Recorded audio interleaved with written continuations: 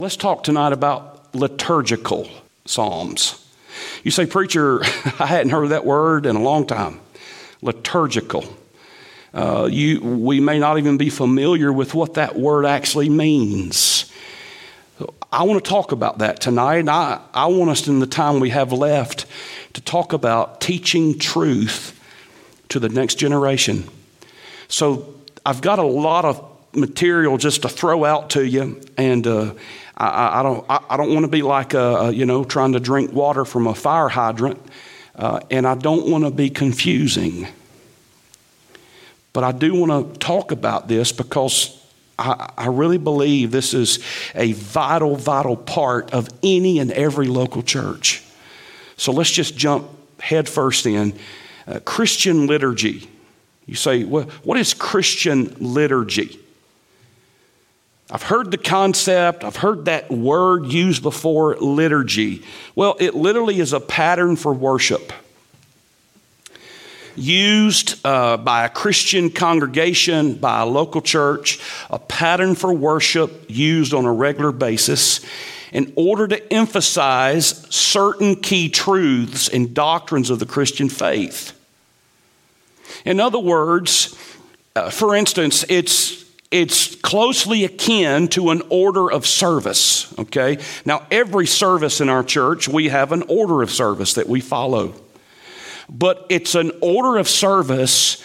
It's certain elements in a church service for the expressed purpose of teaching something, whether it be the recitation of certain creeds, which is common in some circles. Some local churches do that. They recite certain creeds every single service over and over again.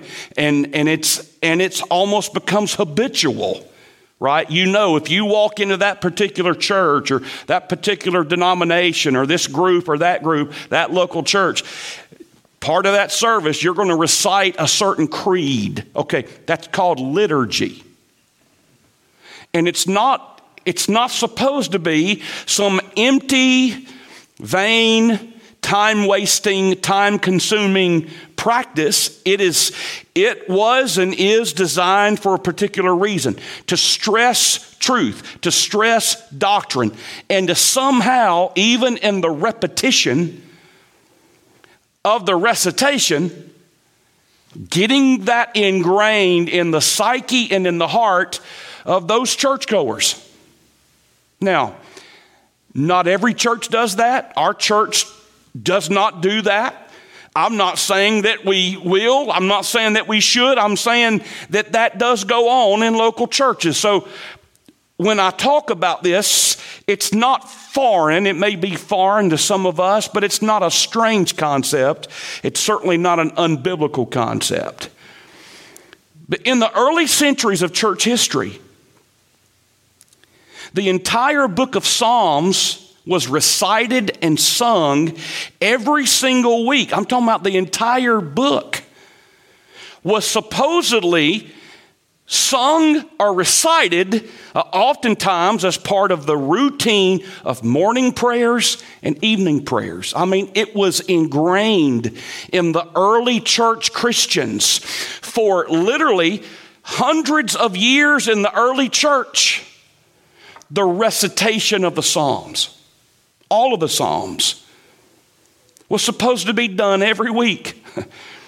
They had specific times in the morning that they would pray. And remember that the book of Psalms was for centuries the official prayer book or the book of worship for the Christian church. So tonight when I talk about liturgical Psalms, the truth of the matter is the entire book was used for liturgical purposes. The entire book was in itself a liturgy, a recitation that would be prayed, quoted, read aloud for the express purpose of memorization, Getting these key doctrines and these key themes that we've been preaching about these last 12 weeks into the mind and heart of the Christians who would use this as part of their not just weekly prayer, weekly recitation, but daily recitation. Now, obviously, through these centuries, right, the church, by and large, local churches and individual Christians have kind of gotten away from that to a certain degree, to a large degree. But at least what I'm trying to say is it was a vital part of the daily life of these early church Christians. You got to remember that before the Bible completely, the New Testament was canonized, that this was the scriptures that the early church had. They may not have had a complete Gospel of John. They might not have had Matthew, Mark, and Luke. They certainly didn't have the book of Acts. They did not, probably up until a certain point, they didn't have the letters, the epistles of the apostles, right? But they did have the Old Testament scriptures. And a large chunk of Old Testament scriptures was the book of Psalms. And it was, if I could say it this way, for many of them, it was their lifeline. That's why you see in the New Testament, you see the book of Psalms in various forms quoted over and over and over again, even by the Lord Jesus himself. The book of Psalms was used as the temple hymnal for Jews, even in the days of Christ. You say, where was the song book? Where was the hymn book in the temple? It was the book of Psalms. Amen. It's interesting, on the night before Jesus was crucified, the very night he was betrayed and arrested, remember at the end of the Passover meal, remember what it says they did? It says they sang a hymn. You know where the hymn came from? It came from the book of Psalms. And Jesus himself and the apostles would have known, just because it was a recitation. It was something that was common to them. Again, we're talking about these liturgical psalms. I'm going to throw a word out to you, and I want you to contemplate it with me. It's the word catechism. You're like, what? Catechism. Again, another word we don't use often. You may or may not have heard of catechisms. What is a catechism, Christian? Well, it's a summary of the principles of the Christian religion in the form of questions and answers. It's used for the instruction of Christians. Catechism has long served as a learning tool for the church down through the ages. Again, the American church or the Western church has gotten away from some of these things. I'm going to introduce you or tell you about. It's called the Westminster Confession of Faith, or the Westminster Catechism. In 1643, the English Parliament commissioned a group of theologians and scholars to develop a systematic teaching and confession of faith to be learned and taught among God's people. After regularly meeting for over 5 years, this group of biblical scholars and theologians, they came together and they formulated and produced a catechism. Again, a body, a work that outlined and articulated what it was that the church believed. So this catechism, it covered subjects like the doctrine of God, the Trinity, the authority and sufficiency of Scripture. It covered things like creation, the fall of man, the 10 Commandments, and it went one by one through the 10 Commandments, and through these questions and answers and Scripture references along with each question and answer, they literally broke down the 10 Commandments and analyzed them. It covered key doctrines of Scripture like the doctrine of salvation, the doctrine of justification, the doctrine of adoption, the doctrine of redemption, atonement, sanctification. It addressed the Lord's Supper. It addressed baptism. It addressed Christian ethics and morals. It addressed eschatology, which is the doctrine of the end time events. It addressed ecclesiology, which is the doctrine of the local church. It addressed the teaching of eternal torment in hell and the lake of fire and eternal judgment. It even addressed the biblical role of civil government and our response to civil government. It addressed the issue of marriage. It certainly addressed the issue of the gospel. In these 120 to 130 questions and answers and set of biblical references, it was designed, ladies and gentlemen, for a parent or a pastor, a school teacher, a spiritual mentor to ask these questions and to teach the child or to teach the teenager or teach the student or teach the new convert or teach the congregant in that local church these biblical answers. Since then, there have been multiple catechisms developed by various groups committed to strict biblical orthodoxy. We're not talking about people that want to fudge on truth. We're talking about groups and churches and pastors that are very serious, deadly serious about getting theology correct. And can I say this, dear one? We ought to be deadly serious about getting theology correct. You may be tempted to say, no, wait a minute, Christian. That doesn't sound very Baptist. Sounds too much like Roman Catholicism.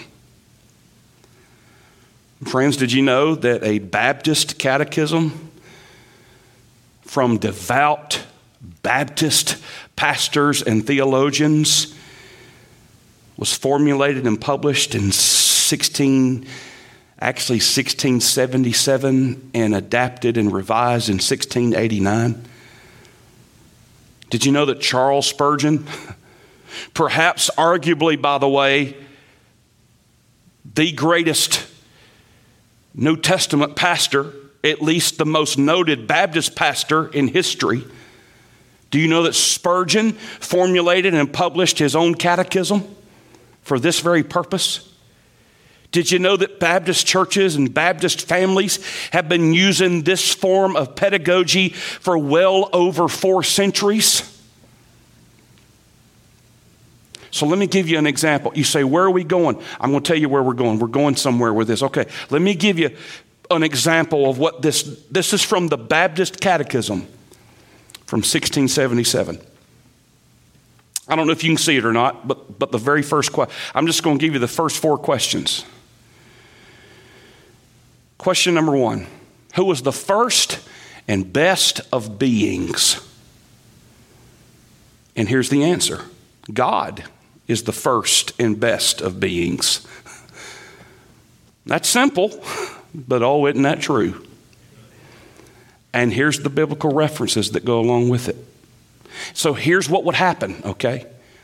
Parents, grandparents, teachers, pastors, mentors, instructors, just like you and I have done and was done to us with flashcards in school.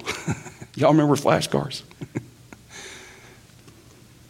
They'd sit down with their children, dads and moms, and they'd go through these questions. They're short questions with simple answers. Answers that are memorable, things they can remember. The kids can remember it. New converts can remember it. The church body can remember it. Christians can remember it. And that's what the point is. It was a way to teach truth and teach doctrine. The second, question number 2, what is the chief end of man? Here's the answer. Man's chief end is to glorify God and to enjoy God forever. Again, a simple yet biblical response. Question 3, how do we know there's a God? So here's the answer that the children, the new converts, the church would learn. The light of nature in man and the works of God plainly declare that there is a God. But his word and spirit only do effectually reveal him unto us for our salvation. And then there's the list of verses that correspond with that. Question 4, what is the word of God? The scriptures of the Old and New Testament, being given by divine inspiration, are the word of God, the only infallible rule of faith and practice. And again, there is the explanation. And here's, ladies and gentlemen, here's something that you say, why do you share this with us? Because I wonder tonight, and seriously before the Lord, I wonder how my children would do answering those 4 questions. I wonder if they would balk. I wonder if they would struggle. I wonder if they would stutter. I wonder if they would stammer for the correct, simple answer to those questions. And they've been raised in a preacher's home. They've had years and years of Christian school. But how would my kids do answering that question if they couldn't look? And they couldn't cheat. And they couldn't have the flashcard in front of them. So then the Holy Spirit says, all right, Christian, don't ask how your kids would do. CP, how would you do answering these questions? Could you give a biblical answer? Could you give Bible references? Could you take somebody to book, chapter, and verse? You see, all these are, and there's 120 to 130, depending on which catechism you look at. It's a biblical question with a biblical answer and biblical references to substantiate what the answer is. Very simple, very succinct, but it encapsulates what we are to believe and how we are to live as Christians. And that's why, gang, for 3 to 4 centuries of church history, those things were so ingrained. Even in people who may not have even been professing Christians, but they had a mom and dad who, through the help of the local church, they instilled these things into their children. I'm going to give you another word. We're coming down the home. This obviously is going to be in 2 parts, okay? Catechesis. It's the process of teaching this form of instruction. In fact, that word catechesis comes from a Greek word, katekeo, meaning instruction by, and here it is, by word of mouth. Word of mouth. What's the best way to teach somebody? Word of mouth. Word of mouth explanation. And ladies and gentlemen, hear me carefully. That's what we are supposed to do in the church, in Sunday school, even in Top Town. You say, well, those 3-year-olds, they can't retain a whole lot. No, they can retain more than you and I think they can. You say, well, those babies don't retain a whole lot. It just goes down in their diaper. Can I tell you what, though? Hey, you know this. That those sweet little babies and those little toddlers, something's going on in their heart and mind, and they're retaining it. This is what we should be doing and are doing in Kid Church and in our student ministry and in our teen ministry and right now at Teen Church. This, you say, are they going through catechisms? Oh, no, they're not. Maybe they should be. But what I'm saying, the word of mouth, verbal instruction. Hey, can I say this? We've been talking about, praying about, and emphasizing, promoting discipleship groups, D groups. Can I tell you what a D group is? It's 4 men or 4 ladies sitting around a table with an open Bible and their journal, and they are sharing with one another the truth of the Word of God as it spoke to them and as it changed and is changing their lives. And here's the deal. What is it? It's verbal word of mouth instruction. That's how we best learn. Can I say this? And I am a preacher of the Word. God called me to be a preacher and a communicator, a teacher of the Word of God. But I know this, that just as much is learned in a smaller setting of verbal instruction as is learned in a big setting. Amen. And God designed it to be that way. That's not to discount the public gathering and the public sermon and the public preaching. But there is something important, and we cannot forsake this form of instruction as well. And I'm coming down the home stretch. And remember, as we continue this next Wednesday night, that for centuries, that's how the book of Psalms was communicated. That's how it was taught. With those faithful Jews sitting down with their children, and sitting down with their husband, and sitting down with their wife, and sitting down with their neighbors. And they would communicate to one another God's songbook. Amen. The prayer book of the Jews and the prayer book of the early church for hundreds of years.